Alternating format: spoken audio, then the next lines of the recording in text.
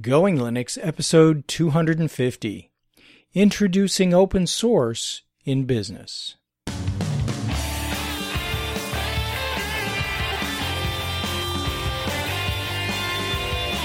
Welcome to the Going Linux podcast. I'm your host, Larry Bushy. Whether you are new to Linux, upgrading from Windows to Linux, or just thinking about moving to Linux, this podcast will provide you with valuable information and advice that will help you in Going Linux. We hope that you'll find this and all our episodes helpful in learning about Linux and its applications and using them to get things done. In today's episode, introducing open source into a business environment. Back in our episode 233, Troy had provided us with his and his company's recommendations on which applications are best accepted by his small business customers when switching to Linux. In fact, we wrote an article about it on our website, and we'll have links to both the article and to the episode in our show notes. Today, we thought we'd discuss some things to consider when attempting to get Linux and open source software adopted in your company. Well, first, if you've ever mentioned open source software in your day-to-day job, your comments would likely have been met with a spectrum of reactions somewhere between two extremes. On the one hand, the technical insider in your company, someone who's already familiar with the world of free software and open source software, is likely to already know the benefits that software could bring to their business. And they may, in fact, be very frustrated at not being able to convince management to use more of that open source software. On the other hand, the corporate insider type, someone who is entrenched in profit and loss, increasing revenues, and running the business in general, is likely to be blissfully ignorant that software licenses exist that can offer the freedom and flexibility of open source. Since the latter type is more likely to be the decision maker in an organization, these are the kinds of people that you need to be able to convince.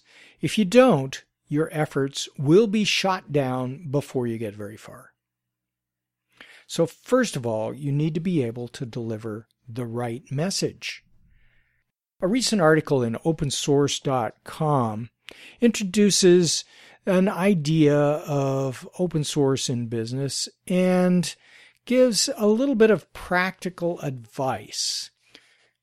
The first piece of advice is to say open source software or open source tools, not just open source. And we'll have some further recommendations on this particular point a little bit later on in this episode. The second recommendation by opensource.com is to say maintain instead of develop or contribute. Those things can imply an obligation on the part of the business that might not be met with a positive reaction right up front. But most business users realize that they need to maintain the software that they're using.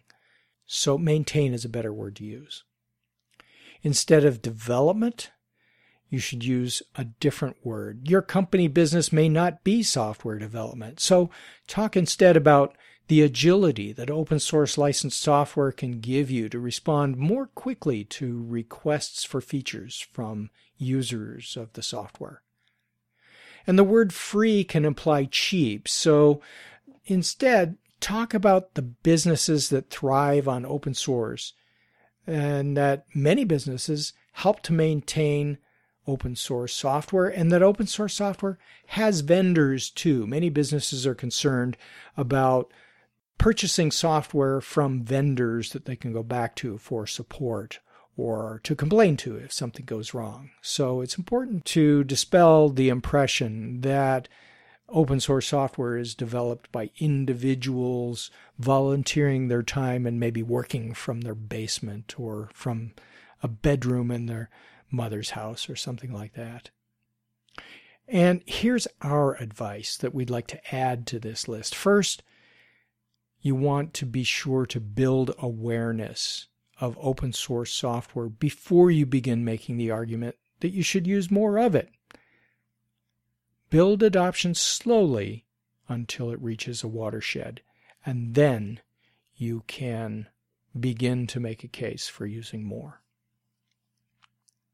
Use examples of software that may already be in use at your company, or that the business users might already be familiar with, like Firefox, Apache Server, Red Hat Linux, MySQL, Ruby, Python, Perl, PHP, Heroku, Handbrake, Bugzilla, Git, Smoothwall, Untangle, and Putty.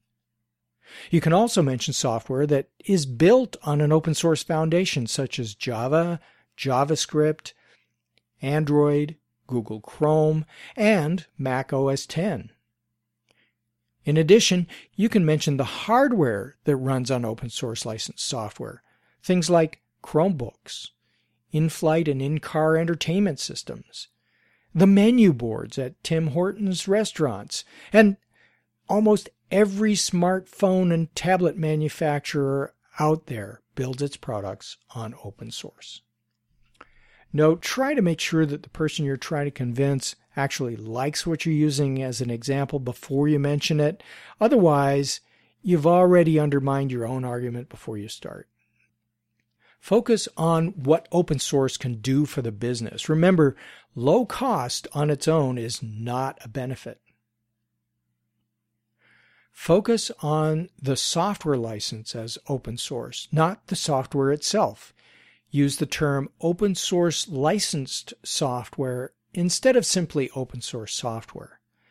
That allows you to attribute the benefits to the license, not to the software. This helps to disassociate the good thing, the benefits that the license provides the business, from possible past experiences with specific examples of bad or badly implemented open source software.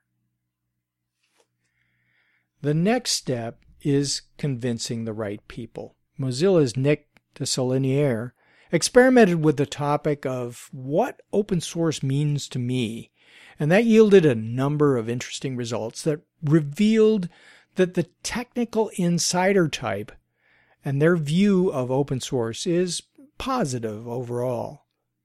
But what about the business side? Well, Catherine Noyes in PC World reported that executives are increasingly willing to work with open source communities to spur innovation. Citing Black Duck's Future of Open Source annual surveys, Noyes indicated that the top 3 reasons behind choosing open source in business in 2012 and 2013 were better quality software, freedom from vendor lock-in, and the flexibility of and access to large software libraries. The 2014 Future of Open Source survey says that quality is once again the top driving force behind businesses choosing open source. So that continues to be a trend. So in summary, here are 6 key advantages of using open source licensed software that you can focus on when you make your case to business for using more of that open source software. It's easier to maintain. You can more quickly and easily respond to feature requests from your users. You already use open source licensed software successfully in the business. And businesses consider open source better quality software in general, as we found out in the Future of Open Source survey. By using open source software, you have access to and the flexibility of using large software libraries. And finally, you're not locked in to a specific vendor or set of vendors when you use open source licensed software in your business. And that's it for our brief episode this time. Our next episode will be listener feedback. Until then, you can go to our website at goinglinux.com for articles and show notes, as well as links to the articles and to the survey that we mentioned in this episode, and links to download and subscribe as well. We are the website for computer users who just want to use Linux to get things done. And if you like, you can participate directly with our friendly and helpful community members by joining the discussion in our Going Linux podcast Google Plus community. Until next time, thanks for listening.